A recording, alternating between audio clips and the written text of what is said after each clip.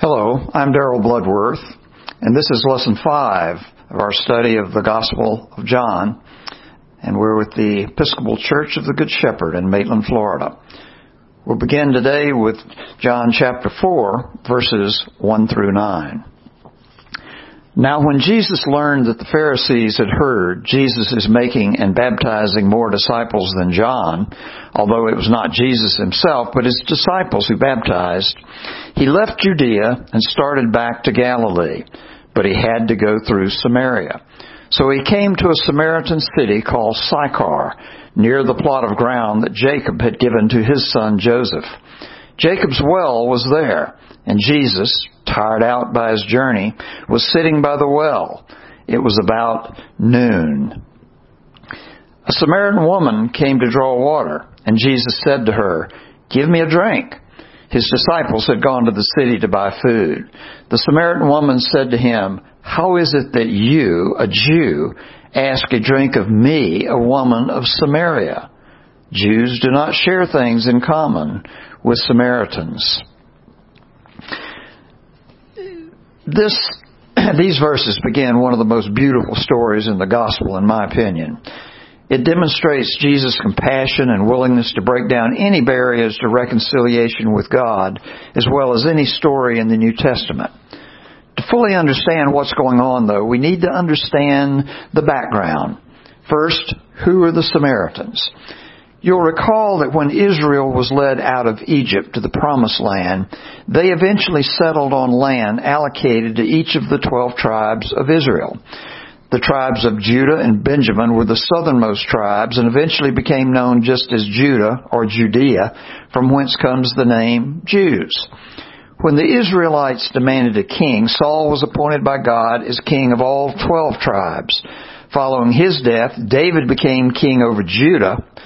One of Saul's sons was a king over Israel for about 7 years before the kingdom was again united under David. It continued to be united under David and through his son Solomon until Solomon's death. Following Solomon's death, however, the northern kingdom of Israel and the southern kingdom of Judah split, not to be reunited until modern times. In 720 BC, the Assyrians invaded the northern kingdom. They invaded Israel, but they did not go as far as Judah. And they carried off most of the population, which became known as the lost tribes of Israel. The Assyrians also resettled the land of Israel, but not Judah, with foreigners who intermarried with the Israelites left behind. They eventually became known as the Samaritans. Later, the Jews from Judea were also invaded and carried off to Babylon. Unlike the northern tribes, however, the Jews in Babylon did not intermarry but kept their separate racial identity. When they returned to Judea after 70 years in Babylon, the Samaritans offered to help them rebuild the temple and their land because they had a common ancestry in Israel. But the southern kingdom Jews rejected their assistance, treated them with contempt for intermarrying with Gentiles, and refused all help. From that time forward, there was enmity, often hatred, between the Jews and the Samaritans. And as John points out here, Jews and Samaritans don't share anything in common. To compound the problem as between Jews and Samaritans, over time the Jews settled in the area north of Samaria around the Sea of Galilee. The Sea of Galilee is really just a large lake through which runs the Jordan River. Just to the north of the Sea of Galilee is the mountainous area known today as the Golan Heights. There was a considerable amount of commerce and travel between Judea, the area around Jerusalem, and Galilee, and the fastest and most convenient way to make this trip was to go through Samaria. And this is what Jesus and his disciples are doing as this story opens. They are leaving Judea and heading back to Galilee through Samaria.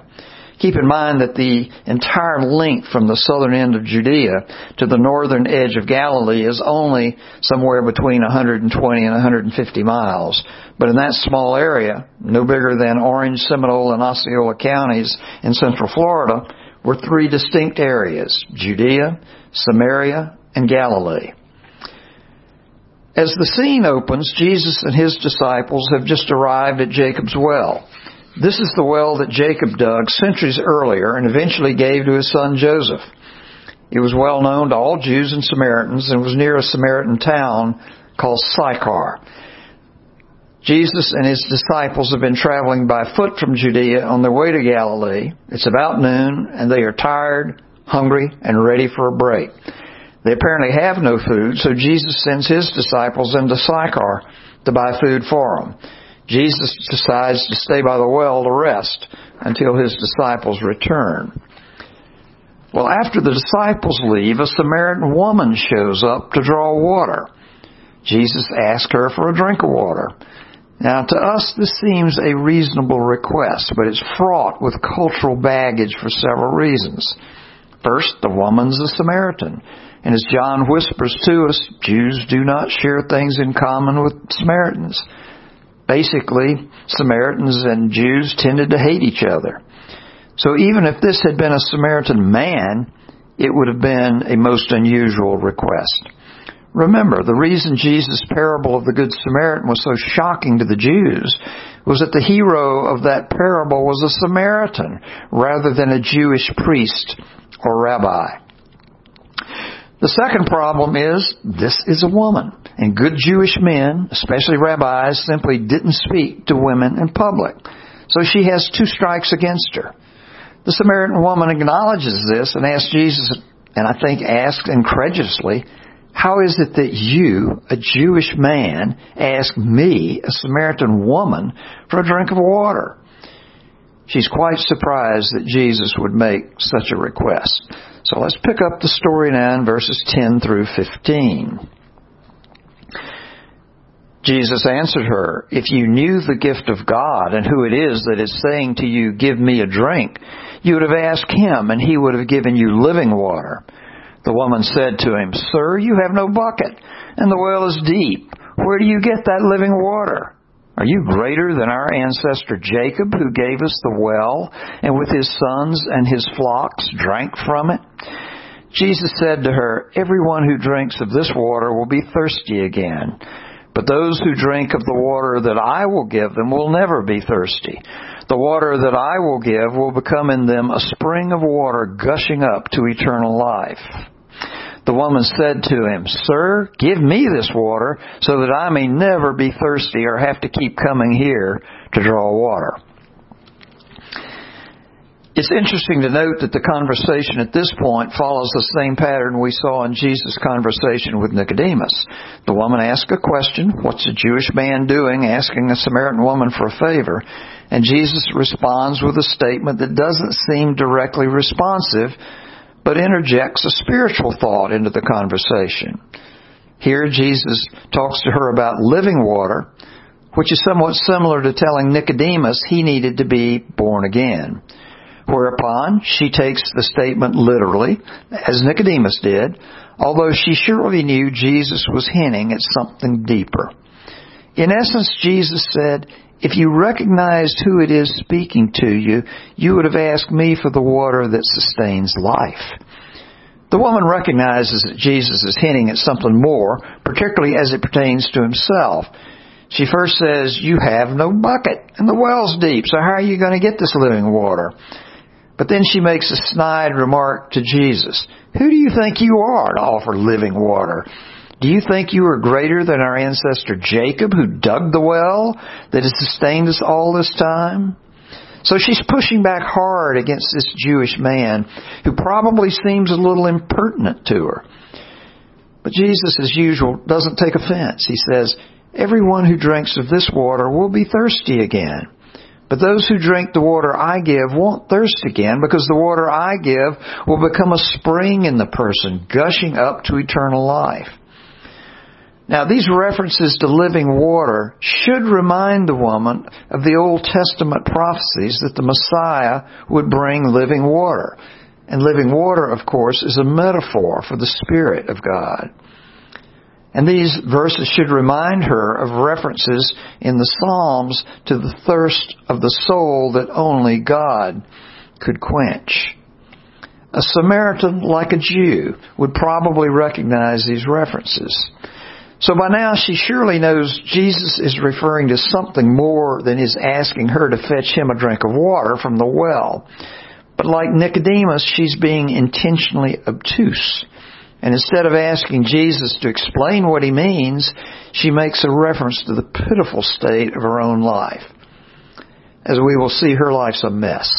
The reason she's outside the town of Sychar drawing water in the middle of the day, which she will have to haul back to town, is that she appears to be something of a social outcast.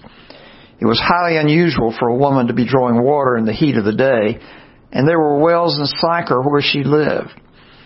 She's wrapped up in the mess of her own life, and her comment shows how miserable she is. In effect, she's saying, I'm so tired of coming here, far from town, to draw water. Whatever this living water is you say you have, give me some so I don't have to keep coming here for water. She's feeling sorry for herself, which is understandable given the present circumstances of her life. Like many in life, she was so caught up in her own problems and the mess she had made of her life, she was unable to recognize or appreciate the hope that was right in front of her. And let's pick up now with verse 16. Jesus said to her, Go, call your husband and come back.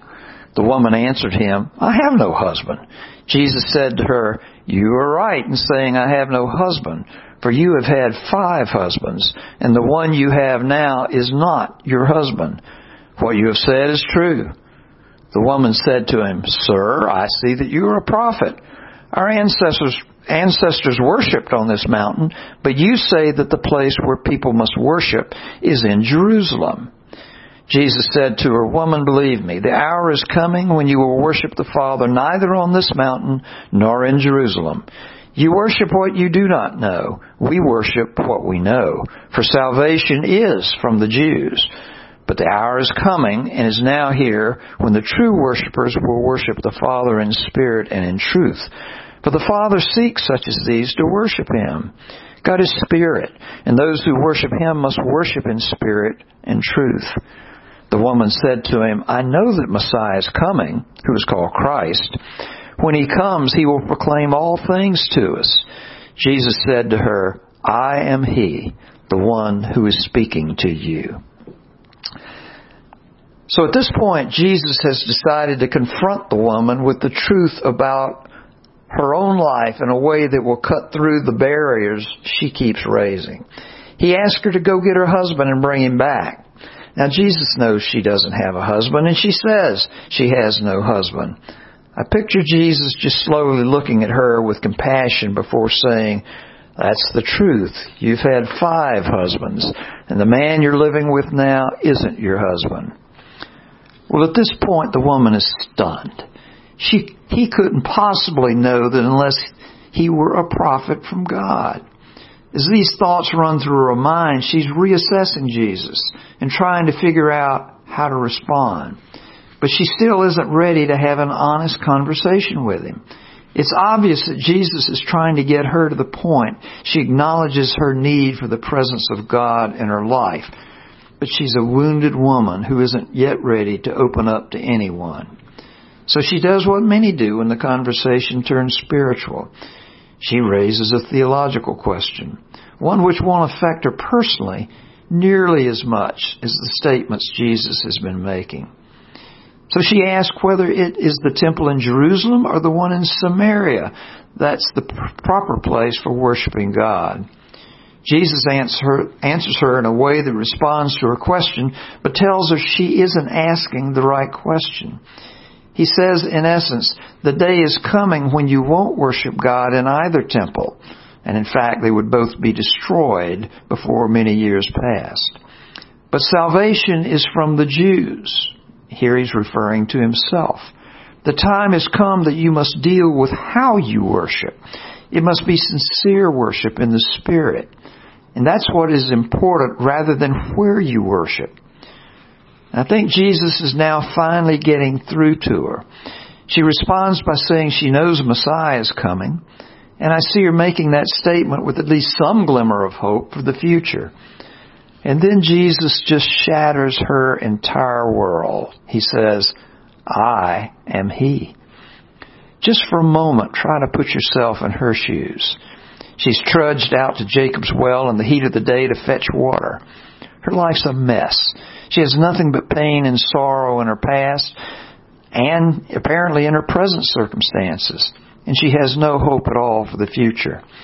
This is probably the last place she would expect to find any hope for the future.